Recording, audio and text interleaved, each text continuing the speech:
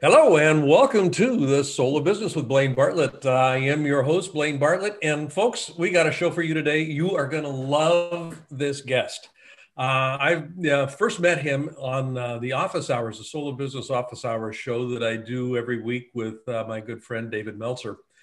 And I was just fascinated, number one, by his story, but number two, and more importantly, about what he does and what he stands for. And I couldn't wait to get him on the show, and he graciously agreed to come on. So without a whole lot of further ado, I want to just introduce Javon McCormick. And just a real quick background. I'm not going to go into a big bio read here, but who he is and just in terms of CV will come out in the conversation. But Javon, and he makes a point of this because it is part of his origin story.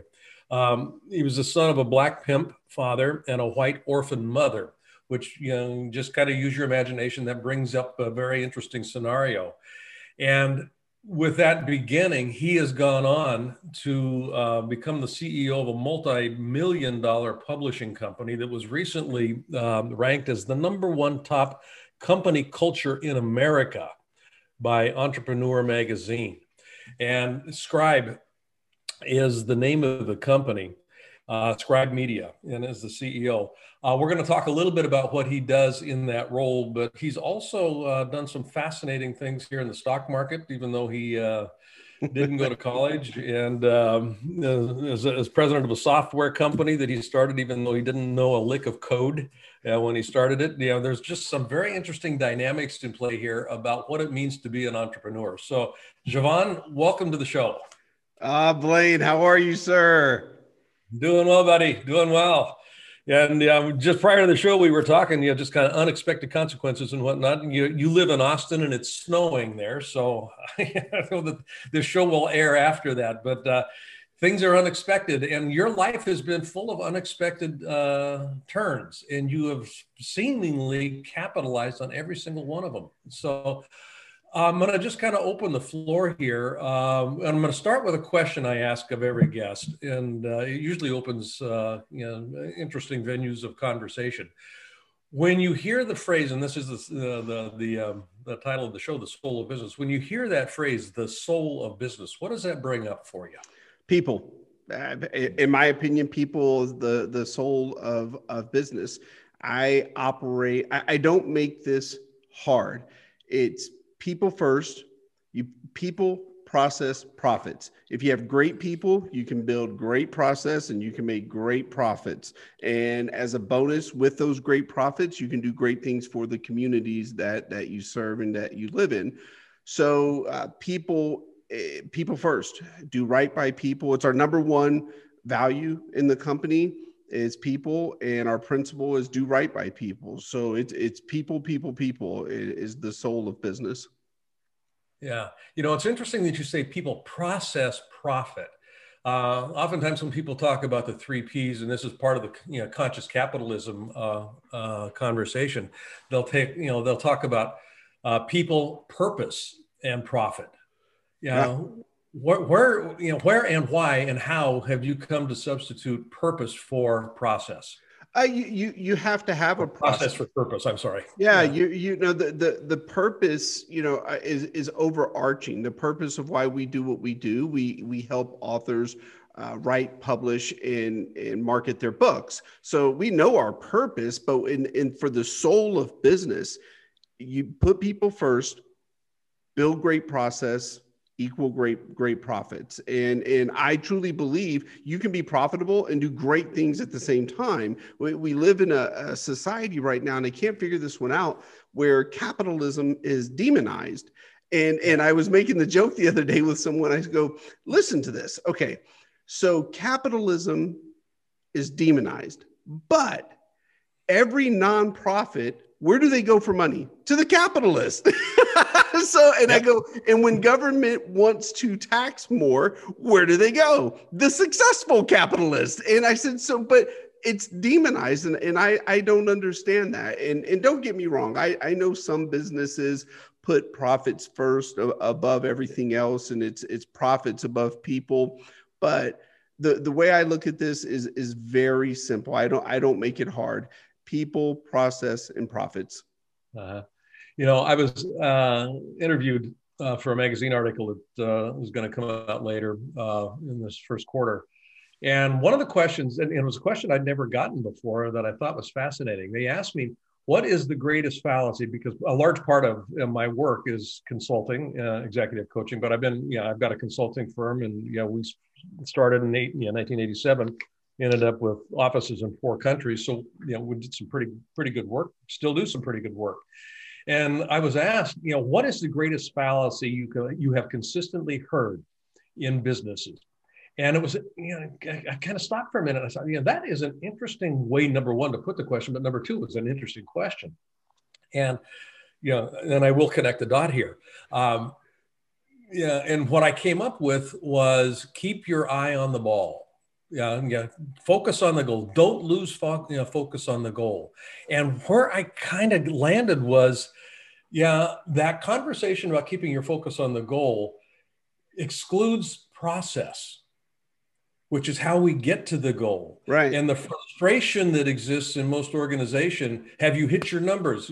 People, there's shaming, there's kind of pressure to get that target delivered, ideally under budget and under time frame too. But the process gets ignored in terms of this thing that I call elegance, and I'm elegance in a software coding perspective. Is a code that doesn't have unintended consequences. Too often, in my experience, people try to achieve goals with processes that are outmoded, outdated, and out of touch with what we're actually trying to do. So when you came to realize that process was important, was there anything that catalyzed that for you? Routine. It's interesting. I'll put it this way. Mine probably came from a place where most people don't. As a kid growing up in a very chaotic environment, there was no structure, there was no routine, there was no discipline. It was just straight chaos 24/7. I didn't always know where my next meal was going to come from. I didn't always know if my dad was going to be around. So I grew up in chaos. And what I came to understand is that having structure and discipline, routine, consistency are all, in my opinion, part of process. If you have all those things, that's where you can actually thrive and succeed. And what happens if you look at kids from low economic communities who grow up in that dysfunction versus kids who grow up in a very rigid, routine, disciplined, structured environment, those kids are generally more successful because they have those processes in place. So I learned that process was a big key from my childhood. Put people first, build great processes, and then, like I said, the profits will come. Yeah, they will. And I was hoping you would go there because your family of origin story is, I think, fascinating. Almost cliché in a Horatio Alger context. Can you talk a little bit about your migration? And I'm interested here in how you kept connected to what I'm going to be calling the soul of the individual. That spark, that piece in me that keeps looking to express more of who I am. How did you keep yourself connected as you migrated, as you morphed from that chaotic experience growing up? And some might call highly dysfunctional. But there was a lot of functionality that you actually were able to develop out of that. It's I always believed I could, and I have come to realize this recently. I didn't always share my origin story, tell people where I came from, because obviously I was embarrassed, or who wants to do business or hire the guy whose father fathered 23 children, was a pimp and drug dealer, and to this day I still can't tell you where my last name comes from. So I always hid, duck and hide from my background. And it wasn't until recently I started sharing this story, but I was actually introduced to business at 9 years old. And it was by way of my father. He had me one weekend and we were driving around collecting money from prostitutes because he was a pimp. And I was in the front seat. I'll never forget this. It was cold outside. And we pulled up to the first prostitute, and she hands him a stack of money through the window. He cracked the window, and it was cold outside. I can still smell the heater when I tell this story. And she hands him a stack of money. And she said, "Hey, I made my count for the night. Can I come in?" And my dad was real encouraging. "Oh, you're on a roll. Get back out there. You're doing great. I'm proud of you, blah, blah, blah." So she went back out there. So we went to the next prostitute. She handed in her money, and she was short. And my dad lost his mind. Get your ass back out there, started cussing, degrading her, everything you can possibly think of. And I remember when he rolled up the window, I thought to myself, and I'm 9. I said, if I treated all the prostitutes better and I let them keep part of the money, could I make more money in volume because more prostitutes would want to work with me than the mean pimps? And that was my first thought into scale, was, okay, how do you treat them better? Do you share part of the profits? And then I took it a step further. I even said to myself, okay, now competition. A lot of pimps are going to be mad because I'm going to start taking their women. And a lot of people find that story maybe disgusting or whatever, but that's the environment I grew up in. I don't find it disgusting. That's what I grew up in.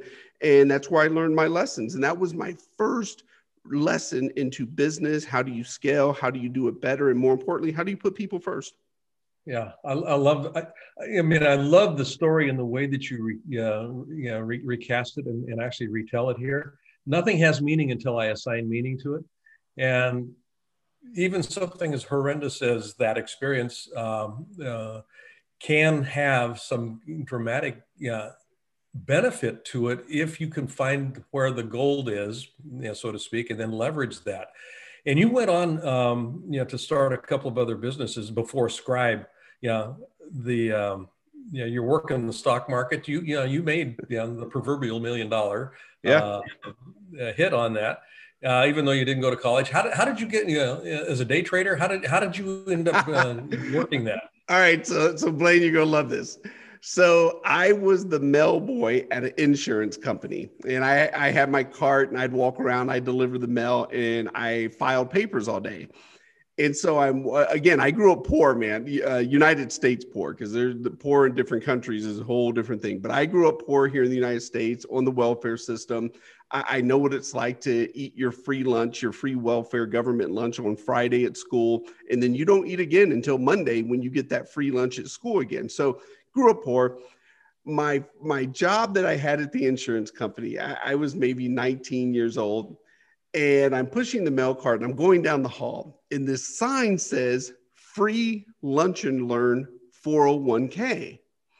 All I saw was free lunch, and I'm like, okay, I am there. And so what was funny is I keep pushing my cart, and I asked someone that's passing by, I said, hey, where's conference room 401k? Because I didn't know that 401k was a thing. And so they said, oh, no, that's 401k, meaning where you save your money and invest and blah, blah, blah. So I went to the Lunch and Learn, and Blaine, I heard two of the greatest words in the history of mankind, compound interest. And it was the first time I was introduced to, wow, okay, if you've got $10, you can turn it into 50, you can turn it into 100, and you can keep investing. And what was mind blowing to me is as I got a little bit older, I realized, oh my God, all of this information is free, like quarterly reports, annual reports, what balance sheets, all of this is free. You can just study this, learn about these companies, what their plans are, what they're going to do, why they didn't hit their numbers. And I fell in love with it and have never looked back. Still to today, I do a lot of stock investing. I love it. I'll never stop doing it.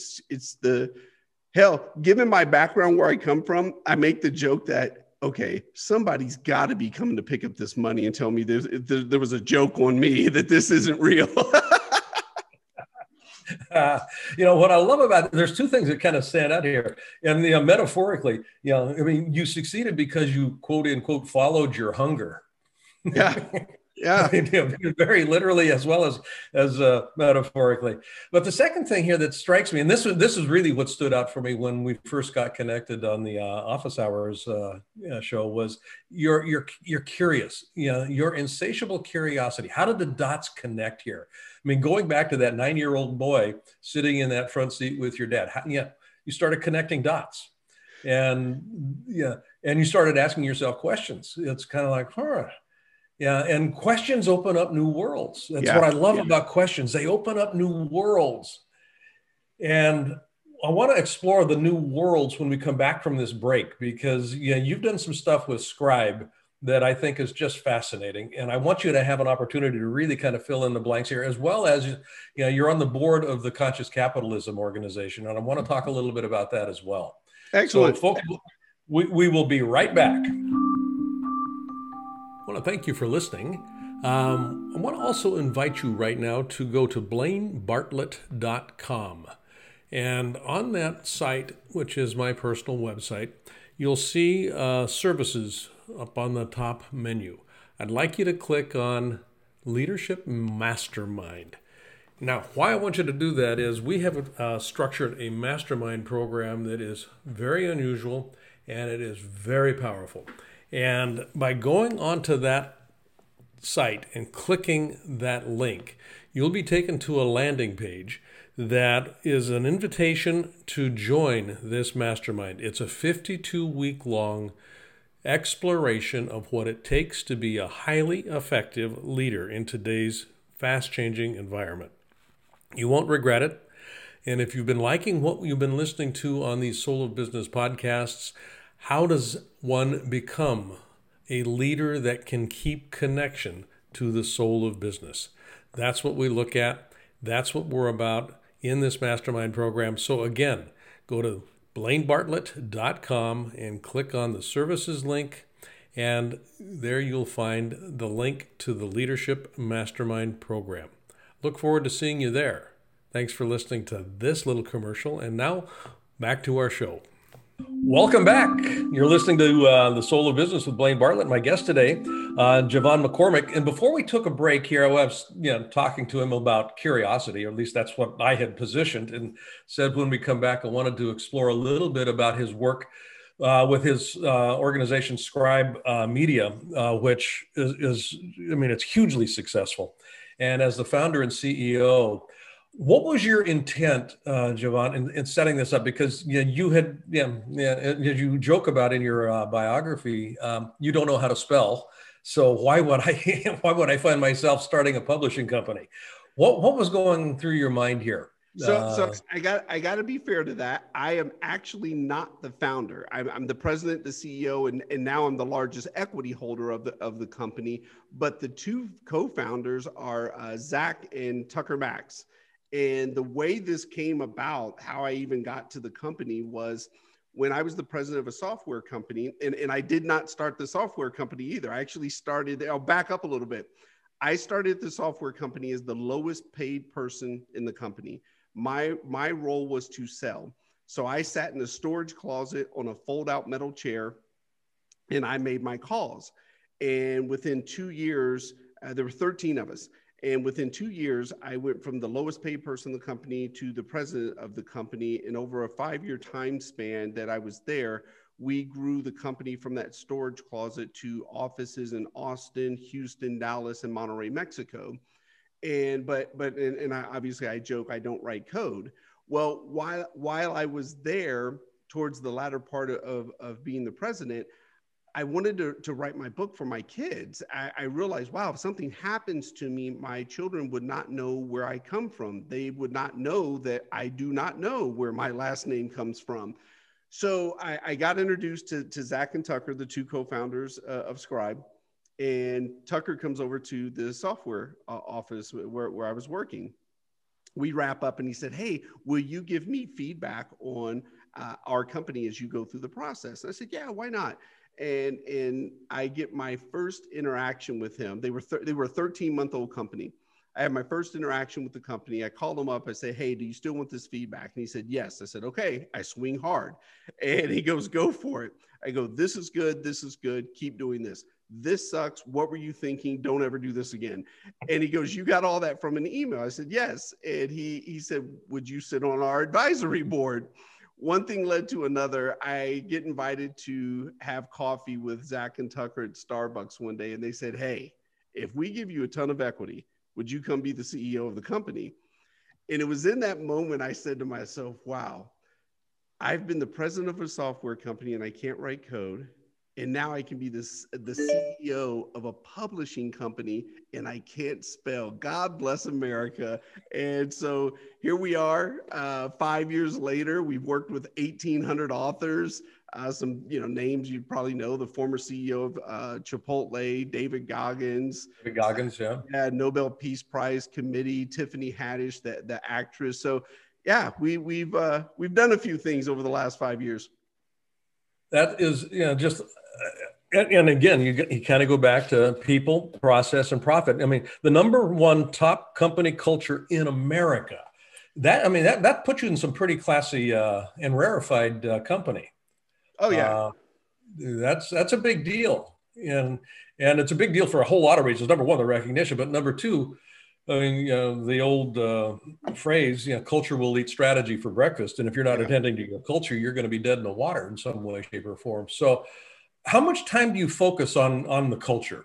Is it consistent? Is it top of mind? Is it just an afterthought, or is it just kind of baked into the process? Always top of mind. In fact, there is no person that's ever been hired into the company unless I have interviewed them. And I've had so many people tell me, well, that's not scalable. That's not scalable. And it's interesting because I feel that in my role, or the role of the CEO, if you don't take the time to interview people, spend time with people, then what the hell are you in the role for? I mean, yeah, I make some decisions and I know our numbers, our financials inside and out, but you've got to put the people first. And I always say this, I'm only as good as the great people I'm surrounded by. So that's it. They're great and I'm good. When they go to exceptional, I get to go to great, but they're always ahead of me. So put people first. No one works for me. Everyone works with me. And so it's just the way our culture is set up is truly about people. If you're in leadership in this company, you do not have direct reports. You have direct supports, because if you're in leadership, your only role is to support the people you serve. That's it. And so there's I don't do the hierarchical thing. However you say that word. Yeah, that word too. But, we'll spell it together. Yeah. Here's a great example of this, and it's not just for show. If you go to our website and you go to the About Us page, most companies, the first thing you see, founders, C-suite executives, chairmen, CEOs, blah, blah, blah. If you go to ours and you're looking for me, I'm at the bottom of the page. And that's very intentional, because as the CEO, my role is to serve and support. So I should be at the bottom as the foundational piece of the service to all of those individuals you see long before you make it down to me. So they do the work and I'm here to serve them. And that's scribesmedia.com. Is that correct? Scribemedia.com. Yes, sir.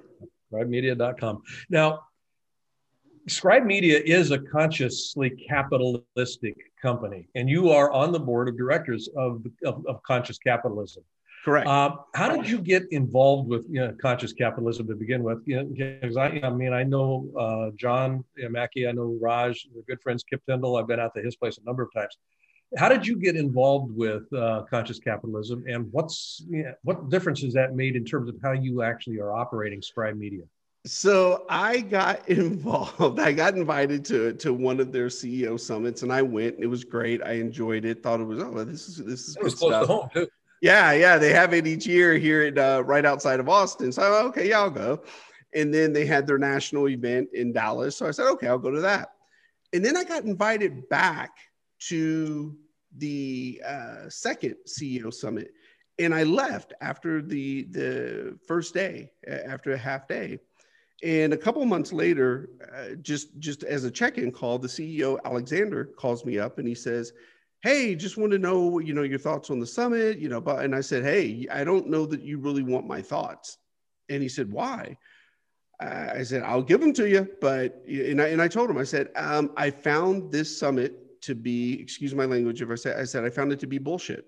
And I said, you've got people on stage speaking about how they filed bankruptcy twice and now they have a $500 million company. I go, that's great. I love a come up story and someone who's made it and so and so. I go, but what the hell does that have to do with conscious capitalism?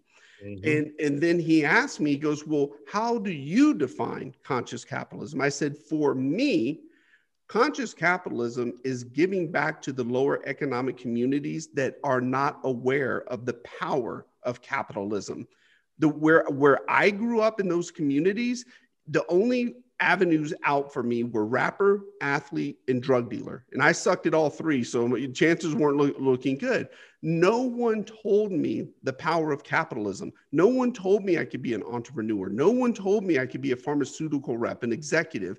And it's sad. And I said this on stage. They invited me back and I got to talk on stage. And I said, how can I be a barista when there's no Starbucks in my community and I don't even know what a barista is?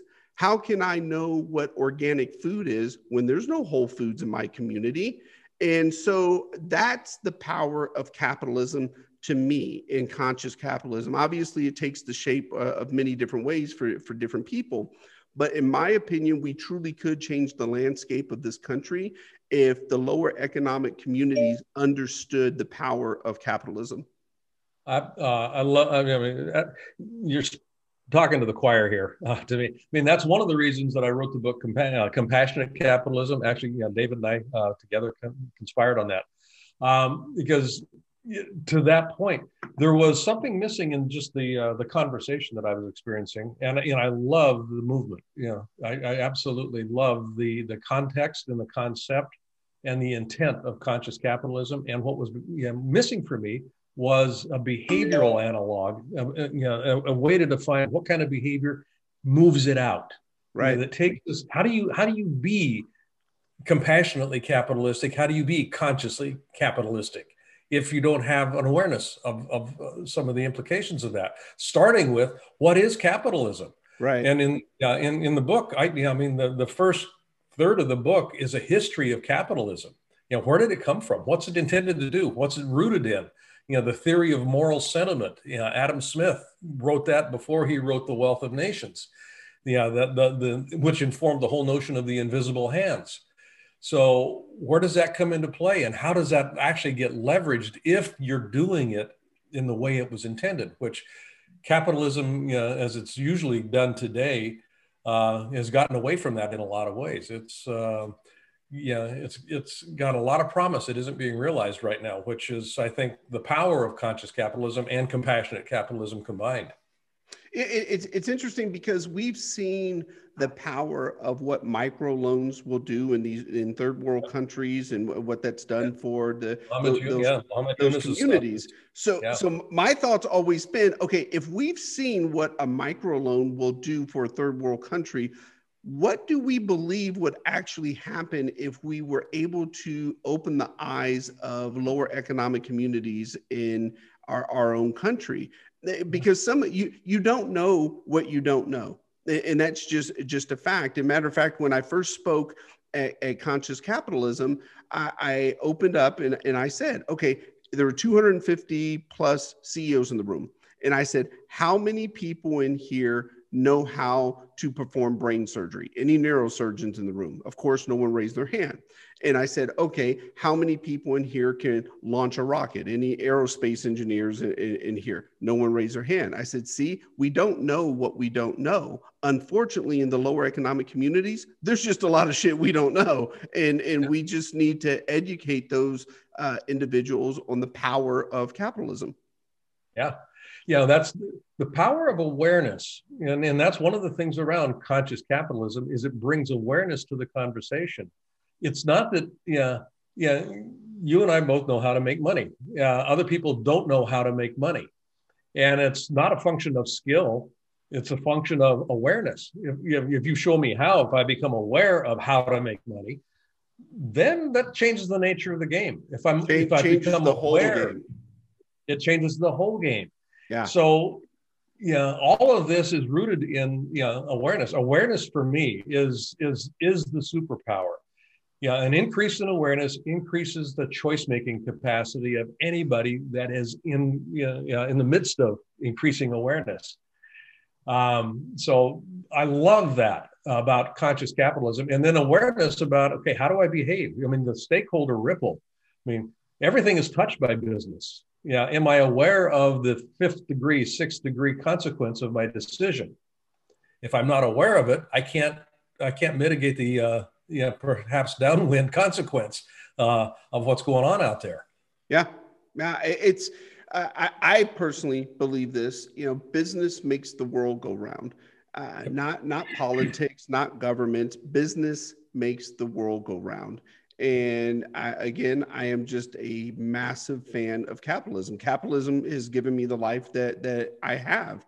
I grew up with nothing, and I understood early on through the power of hard work and staying legal, you can truly change your environment, and that was critical. And like I said, it's just sad. Even the boys that I mentor, they don't know how to shake hands. And it's sad the things that we teach in school. So someone asked me this. You got to let me tell the story, Blaine. The other day, someone asked me. They said, "Okay, if you could change anything about the educational system, what would it be?" And I said, "I would implement a class your freshman year, and the class would be called Show and Tell."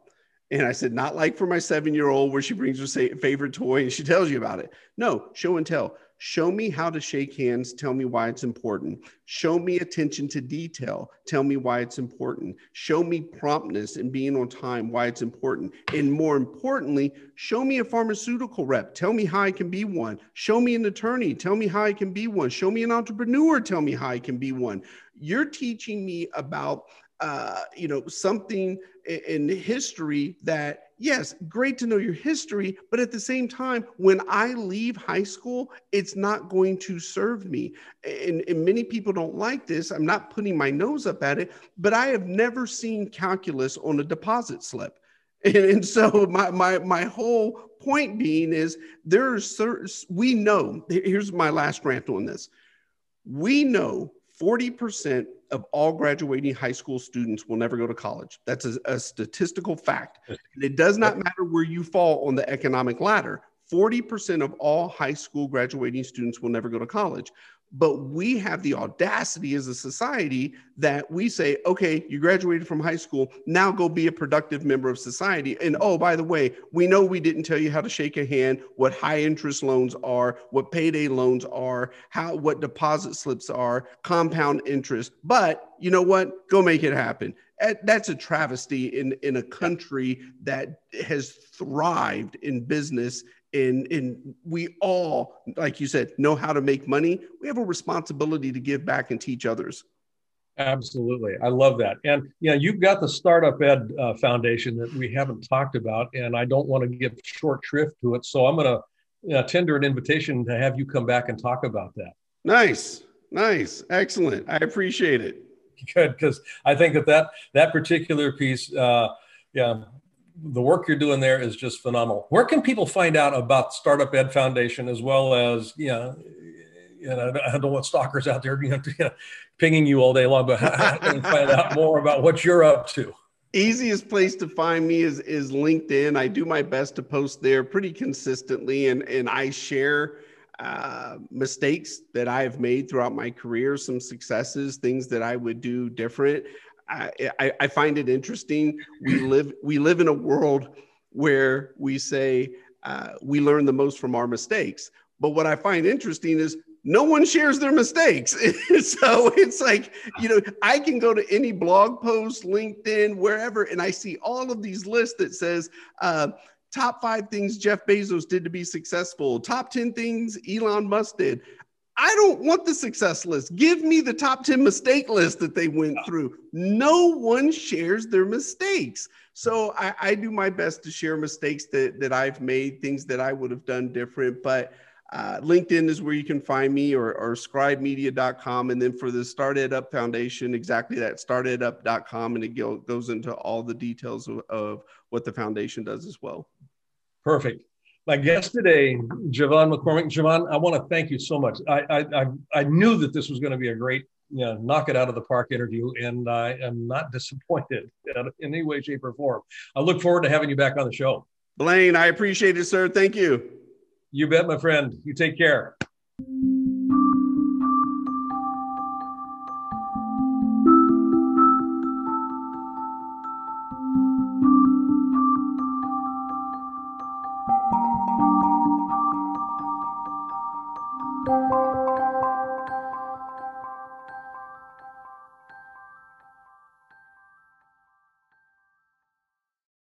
This podcast is a part of the C-Suite Radio Network.